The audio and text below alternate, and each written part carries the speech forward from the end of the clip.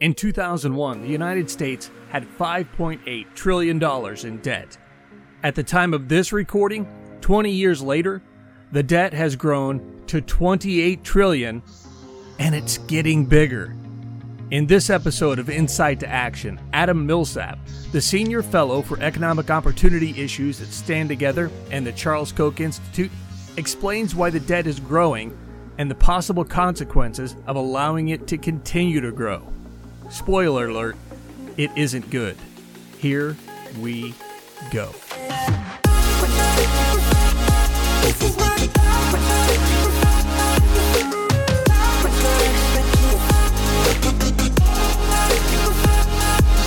One thing that I am extremely impressed about is your writing background. I'm very impressed by that. Not that that goes far, but I see your name around and I'm like, this guy clearly knows what he's talking about. So if you don't mind, just tell us a little bit about where you're at right now, where you came from, a little bit of your background, and why this is such an important subject for you. Right now, I'm currently the Senior Fellow for Economic Opportunity at both Stand Together, the umbrella organization of the Stand Together community, and also the Charles Koch Institute. In that role, I help advise on our grant making for economic opportunity issues, both with 501c3s and also with some of our higher ed partners, assisting the Charles Koch Foundation on some of their grant making. And I also do some writing, as you mentioned. I do some kind of like thought leadership and try to get the principles and the positions and the views of the Stand Together community out there in the public. Primarily, I write through Forbes now, so I have a recurring contributor role with Forbes, and I typically write there twice a month, sometimes more frequently, depending on time and how topics come up. Prior to coming to the Stand Together community, I was at the L. Charles Hilton Jr. Center, which was a university center at the Florida State University in the economics department. And I was also doing some writing and research and teaching at Florida State University. And then prior to that, I was at the Mercatus Center. I was a research fellow working on state and local policy issues. So also doing writing and then more long-form research. So my background is in economics. I have a PhD in economics, so I tend to approach things from an economics angle. And so that's what I'm currently up to. So when it comes to debt, let's clarify what we're talking about right out of the gate. We're not talking so much about states or counties. There is debt there that's concerning, but when we talk about debt, mainly we're talking about this, what is it now, $28 trillion behemoth that's at the federal level? Yeah, so the debt's around $21 trillion now, which again is like over 100% of GDP. And just why that matters is GDP just represents kind of our ability to pay back the debt. So it's the annual income that all Americans produce, on an annual basis. And so comparing this to like a person, if you earned $50,000 a year and you had $10,000 in debt, that would be easier to pay back than if you earned $50,000 a year and you had $100,000 in debt to pay back. It would obviously take you longer. You have to work 2 full years just to pay back your debt, right? And so America is getting to the point where it would take an entire year's worth of everything that we produce in order to pay down the entire national debt. And again, it's only going up from there. A lot of projections have it going up to roughly 200% of GDP by the middle of the century. I guess my first question then is why? Why is it going up so much? What are we spending so much money on that we're going into debt so much? And now it's my understanding that there's things we can stop spending on, and then there's things that we are automatically going to pay, and that amount's going to go up each year. Is that correct? Yeah, so a lot of the spending is mandated spending on things like Social Security, Medicare, Medicaid, SNAP benefits, food stamps. So there's a lot of programs such that spending is essentially on autopilot. And then there's discretionary programs that Congress can kind of tweak every year when they do their budget. But about 60 to 65% of the debt, or 60 to 65% of the spending every year is on these mandatory programs: Social Security, Medicare, Medicaid, things that you can't really touch without serious legislation, serious reforms outside of the normal budget process. So only about a third of the debt can Congress really tweak any year through the budget process, or a third of the spending can Congress really tweak every year through the budget process. I'm sitting here thinking, I hear this, it's mandatory, we can't touch that. And then I thought, well, how did it become mandatory? I believe you passed a law to make it mandatory. Yeah, exactly. Exactly. So it's not that they can't touch it. They just can't touch it through the normal budget process. They have to enact some other form of legislation in order to address it, Whereas during the normal budget process, they can just say, hey, the Department of Defense last year you got $800 billion, this year only get $700. Right? They don't need a law to do that. Right. Any idea why they did that? I'm not exactly sure why they made it mandatory rather than be able to touch it. I think ultimately the goal was just this is an entitlement, right? I mean, things like Social Security is something that, you're paying into through your payroll taxes. So you're entitled to getting at the end. And that's kind of how it's funded. So because it has a direct funding source through either the Medicare or Medicaid taxes that come out of your paycheck or the Social Security taxes, that money is then directed to the spending. And so the revenue and the spending are just really closely tied together. So there's no reason for them to go into it versus like the general revenue fund with income taxes come into the government, and then Congress can kind of decide how that general income tax revenue is allocated. What do you say to folks who, I believe it's Paul Krugman, and he's usually introduced as Nobel Prize winning economist, Paul Krugman. He says that this is just money we owe ourselves, so it's no big deal. Yeah, that was definitely the common argument for a long time, I think. And there's some validity to that. If you think of the United States as being this infinitely lived entity, right? Countries go on, walk into the future. Forget about the individuals that are part of the country, but just think of the United States as going off into the future, kind of like a corporation, right? CEOs come and go, but the corporation persists. If you think of the U.S. like that, then in some sense, we used to largely owe it to ourselves. Some people would be the people who held the treasury bonds, and then some people would be the people who didn't hold them and would be kind of the people paying the ones who held it. But now about a third of the debt is held by foreign governments. That number used to be a lot smaller, but now, like I said, roughly 33% of the foreign debt of the debt is held by foreign entities. So Japan and China being the two largest holders currently. So it's no longer the sense that like you might hold a bond that I just owe you money, or my kids owe your kids money, 30 years down the future, or grandkids owe each other money 30 years down the future. Now your grandkids might actually owe people in China or Japan or Great Britain. That's much more likely than it was 50, 60 years ago. Why should that concern me more than money I owe myself? I mean, like I said, it depends on what your unit of analysis is, right? If you care about the United States, then money we owe to ourselves is just transfers among U.S. citizens. So the United States is not harmed in general, right? Who cares? Why does the U.S. government doesn't care if I owe you money? Either way, it's kind of staying inside the country, that sort of thing. When it starts going outside of the country, that's just real resources that we ultimately have to pay back to people that are not Americans, right? This doesn't mean necessarily it's bad. I don't think that the optimal level of debt to foreign governments is zero per se. There might be good reasons for issuing bonds and China buying up the bonds and then using that money to invest in the U.S. Like I said, I'm not like a nationalist or anything like that, but it does kind of complicate the argument that we just owe it to ourselves, though. Mm-hmm. Is there any validity to the concern that China could just call in all our debts and suddenly we owe trillions and trillions of dollars to China, and if we can't pay, then we have to, I don't know, foreclose something? I've heard that also. China's going to call in our debts, and then what? I mean, they can't really call it in, right? I mean, there's terms of agreement whenever you buy a bond, and you have to go through the normal, whenever the bond is up, right? Whether it's a 5-year bond, a 10-year bond, or whatever. So, but they can obviously stop buying new debt, right? They might decide that, hey, next time we have an issuance, the Treasury issues some bonds in order to pay for government spending. China may decide to sit that out, right? We're not going to be a buyer of this new issue of bonds or something like that. Or Japan might decide to sit it out. So it could be harder to attract buyers. We might have to offer a higher interest rate then in order to attract buyers back into the market. So yeah, it's not so much that they could call it in, that you could just stop maybe refusing to buy, which would create its own set of problems. No doubt. So let me get to our vision. When we start talking about these issues, I love to take it back to our vision. And of course, we're talking about the fact that we break barriers that stand in the way of people realizing their potential. When we break those barriers, that moves our society towards one of mutual benefit, where people succeed by helping others improve their lives. Help everyone listening understand how this debt is actually erecting barriers rather than tearing them down. Yeah, sure. I think you kind of brought up one point already, which I kind of want to address, this idea of like the debt and equal rights. So one thing you already brought up is this idea that we owe it to ourselves, right? But there's this intergenerational phenomenon happening when it comes to the debt. So right now we're currently borrowing against future productivity. We're borrowing money against the future by issuing these bonds that we expect to pay back somewhere down the line. So that's going to require either higher taxes down the road or either a lot more productivity. So we just grow so fast, kind of like a person, their income grows so fast that they can pay down the debt. We could do the same thing. GDP could skyrocket. We start growing 5% a year. Now the debt's not as much of a problem anymore because we can just pay it back with all the extra money that we're making. but it's not clear that we're actually investing the debt in things that are actually going to make us more productive down the road.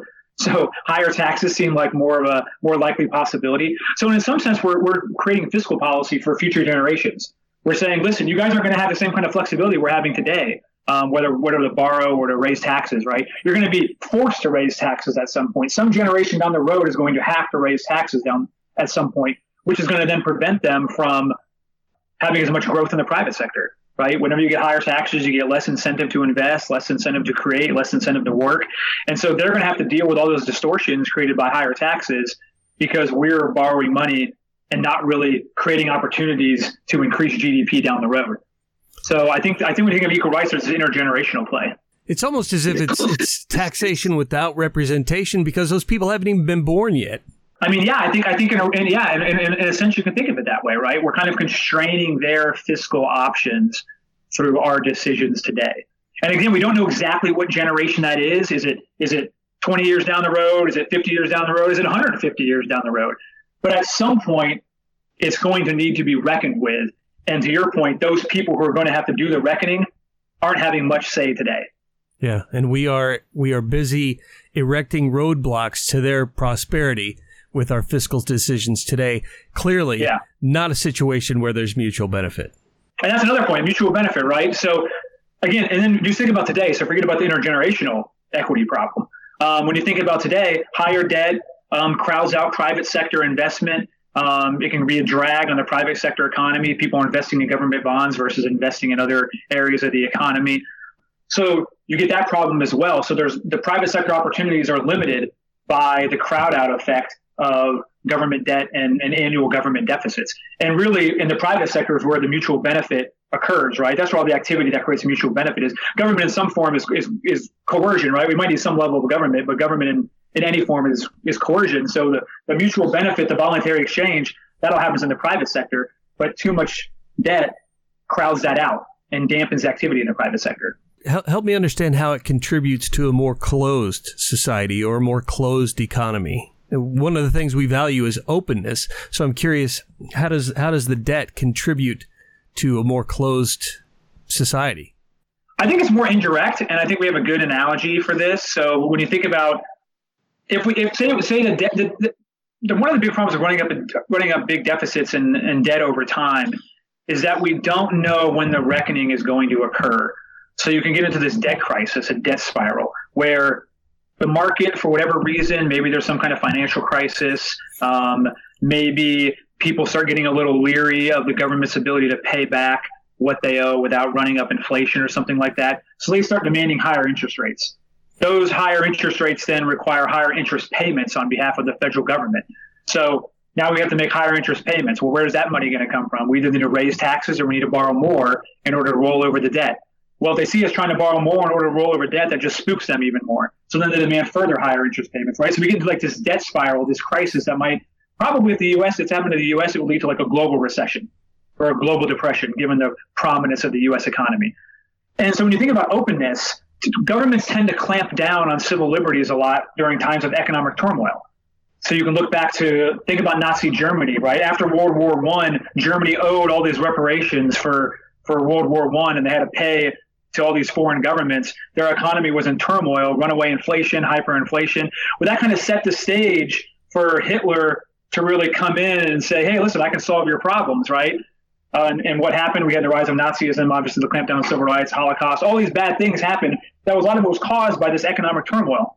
So I'm not saying the U.S. is going to get there anytime soon, but there's this black swan event of a debt crisis that if it occurs, it'll lead to economic turmoil, global recession, global depression. And when that happens, governments tend to clamp down on civil liberties as well. So that lack of flexibility, economic strength, having a solid foundation, a solid fiscal foundation, financial situation, can lead to clampdowns on civil liberties and civil liberties violations when that occurs. So it's something we need to be cognizant of. Clearly, when you describe that, I mean, I think it's obvious then how this debt, if it's allowed to continue, if it eventually gets to a spot where it's clearly unsolvable, it's causing economic crisis, it would have a profound impact on a person's ability to self-actualize. Absolutely. There's not a lot of self-actualization that occurs during depressions. Right. So if the private sector is decimated, if unemployment is 25%, industries are shutting down left and right, businesses are closing. Think of the Great Depression, just maybe even magnified, right? If we got into something like a debt crisis, there's no room for self-actualization. So having a sound fiscal footing, being on sound fiscal footing, is crucial to things like self-actualization, mutual benefit, a robust private sector. So, like I said, that's that kind of black swan event, that idea of a debt crisis. It's lurking out there somewhere, and we don't know exactly when it's going to happen, but it's a real possibility. And because the downside of it is so profound, we should really be taking steps today to limit the chance that it occurs. Well, what do you say to someone who is still convinced that it's not that big a deal? This is not that big a deal. This is not something we need to worry about. Yeah, that's the $1 million question. We've been bringing up the national debt has been a topic within our community since the Tea Party, at least, right? 10 years ago, a decade ago, it started bringing it up, but even earlier than that, I imagine. Back in the good old days when it was only $8 trillion. Yeah, right. And so, it is one of those things, like you said, it's so far off. The idea of like 21 trillion in debt is such a large number. It's just hard to grasp what that even means. It's a hard problem to make salient. And I don't have a great answer for how to make that issue salient. That's one of the things we're trying to work on through our grant making and the other activities that we do within the broader Stand Together community. And it's something we still need to keep working on because, like I said, I don't think we have a great answer yet. But we just need to be aware that problem exists. And I think people within our community who, tend to think about these things, understand numbers, and can really, realize the importance of this issue is something good for us to internalize. And when these conversations come up, do our best to explain what the problem is, even though, to your point, it's sometimes hard to conceptualize and make real. One of the things that I think has been most effective in communicating this is what we talked about earlier, is the fact that we're not paying this back.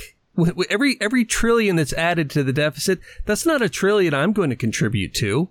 That's a trillion probably my grandkids and great grandkids will have to contribute to. And a lot of people might not care about the debt right now, but most people, believe it or not, care about their family, and they care about their family's future and what kind of world they're going to live in. And so I've had some success by saying, look, you realize that you are putting a burden on your children, grandchildren, and great-grandchildren with this. This isn't something for you to pay back.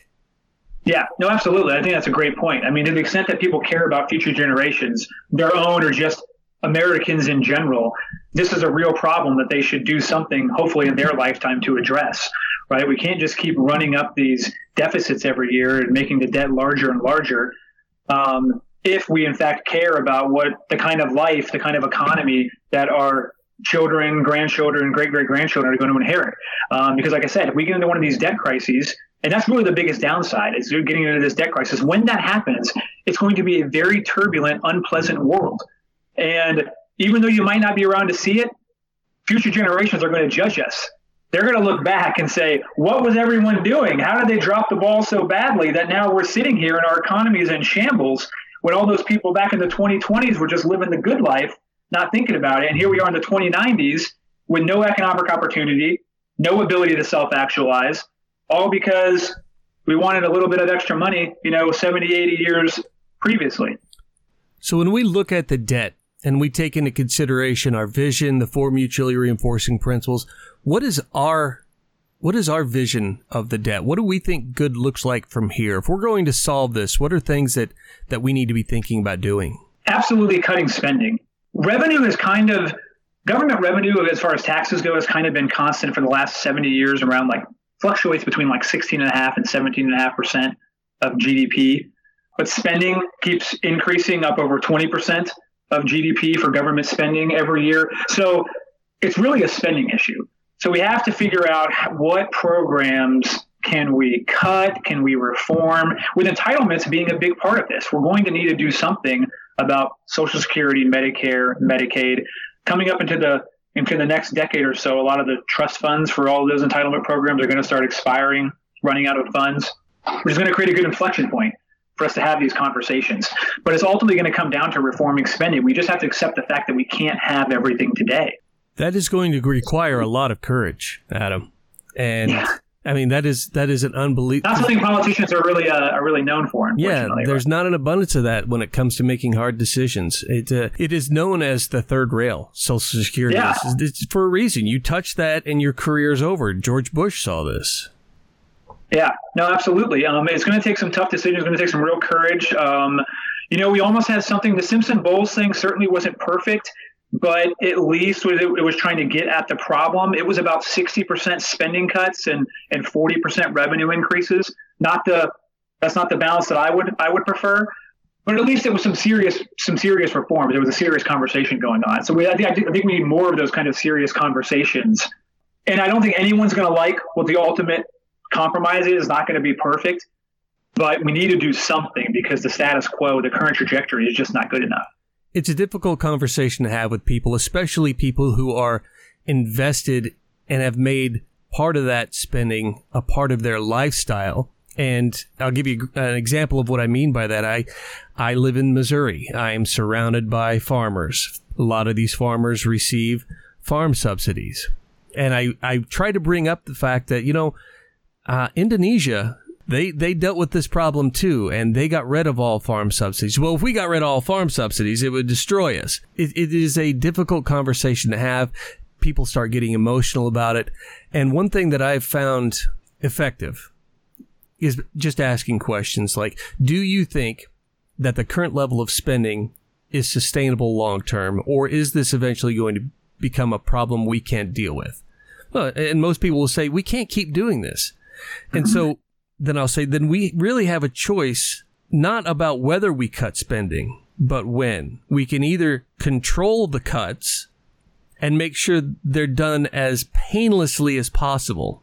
Not completely painless. It's going to hurt some folks, but we can control how we do this so it's as painless as possible, or we can ignore it until there is no choice. There's just no spending. But one way or the other, a change is going to have to be made. Absolutely. Yeah, I totally agree. Like, to your point, we can either control it now, and like I said, every year we delay, it gets harder. So we can either start controlling it now, make small cuts that'll get us back on a trajectory that's sustainable, relatively small cuts anyway, or we can wait until the bond markets thrust change upon us, such that we have to have like drastic spending cuts all at once, coupled with large tax increases, just to be able to make good on the payments that we already owe. When I think about this, I think also it's important that we don't talk enough about the other key institutions in society, because a lot of this spending comes from the mindset that if government doesn't do it, it won't get done. That if we don't have Social Security, the old will die broke and alone. If we don't have Medicare, they won't have health care. If we don't have Medicaid, people will die in the streets. And there needs to be just a realization or a conversation, a big push on this idea that no, government doesn't have to do all this, that people generally love one another and we take care of one another and we don't like people dying in the streets. And it is that government spending that keeps, like I've said before, when government comes into a space, they come in with very wide elbows and they nudge everything else out of the way until that ability is atrophied. So if government suddenly disappears, community's really going to want to try, but they won't have the muscle that they need. But if we could slowly build that muscle up, then they could take over. I think that's a great point, and I agree with you 100%. I mean, I think the civil society has been, to your point, like you said, it's a muscle that hasn't been exercised as much as it should. And so right now, government has, like you said, pushed its way in and filled this void of social insurance and the social safety net. This is not to say there's not some room for the government to do something when it comes to the social safety net, but we certainly don't need them, in my opinion, and I think yours, to do as much as they are currently doing. There is room for civil society, for community organizations and the nonprofit sector to fill a lot of these gaps. And then even when it comes to government, it's not clear that the federal government needs to be doing all that it's doing, right? You can have government solutions that are local. There's local governments, there's state governments, there's county governments.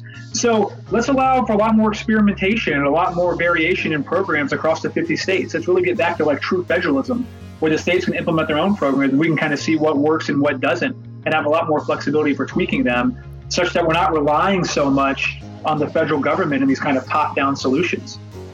Adam Millsap is the Senior Fellow for Economic Opportunity Issues at Stand Together and the Charles Koch Institute. Big thanks again to him for taking the time to talk with us. For Americans for Prosperity, I'm Dwayne Lesser, and this has been Insight to Action.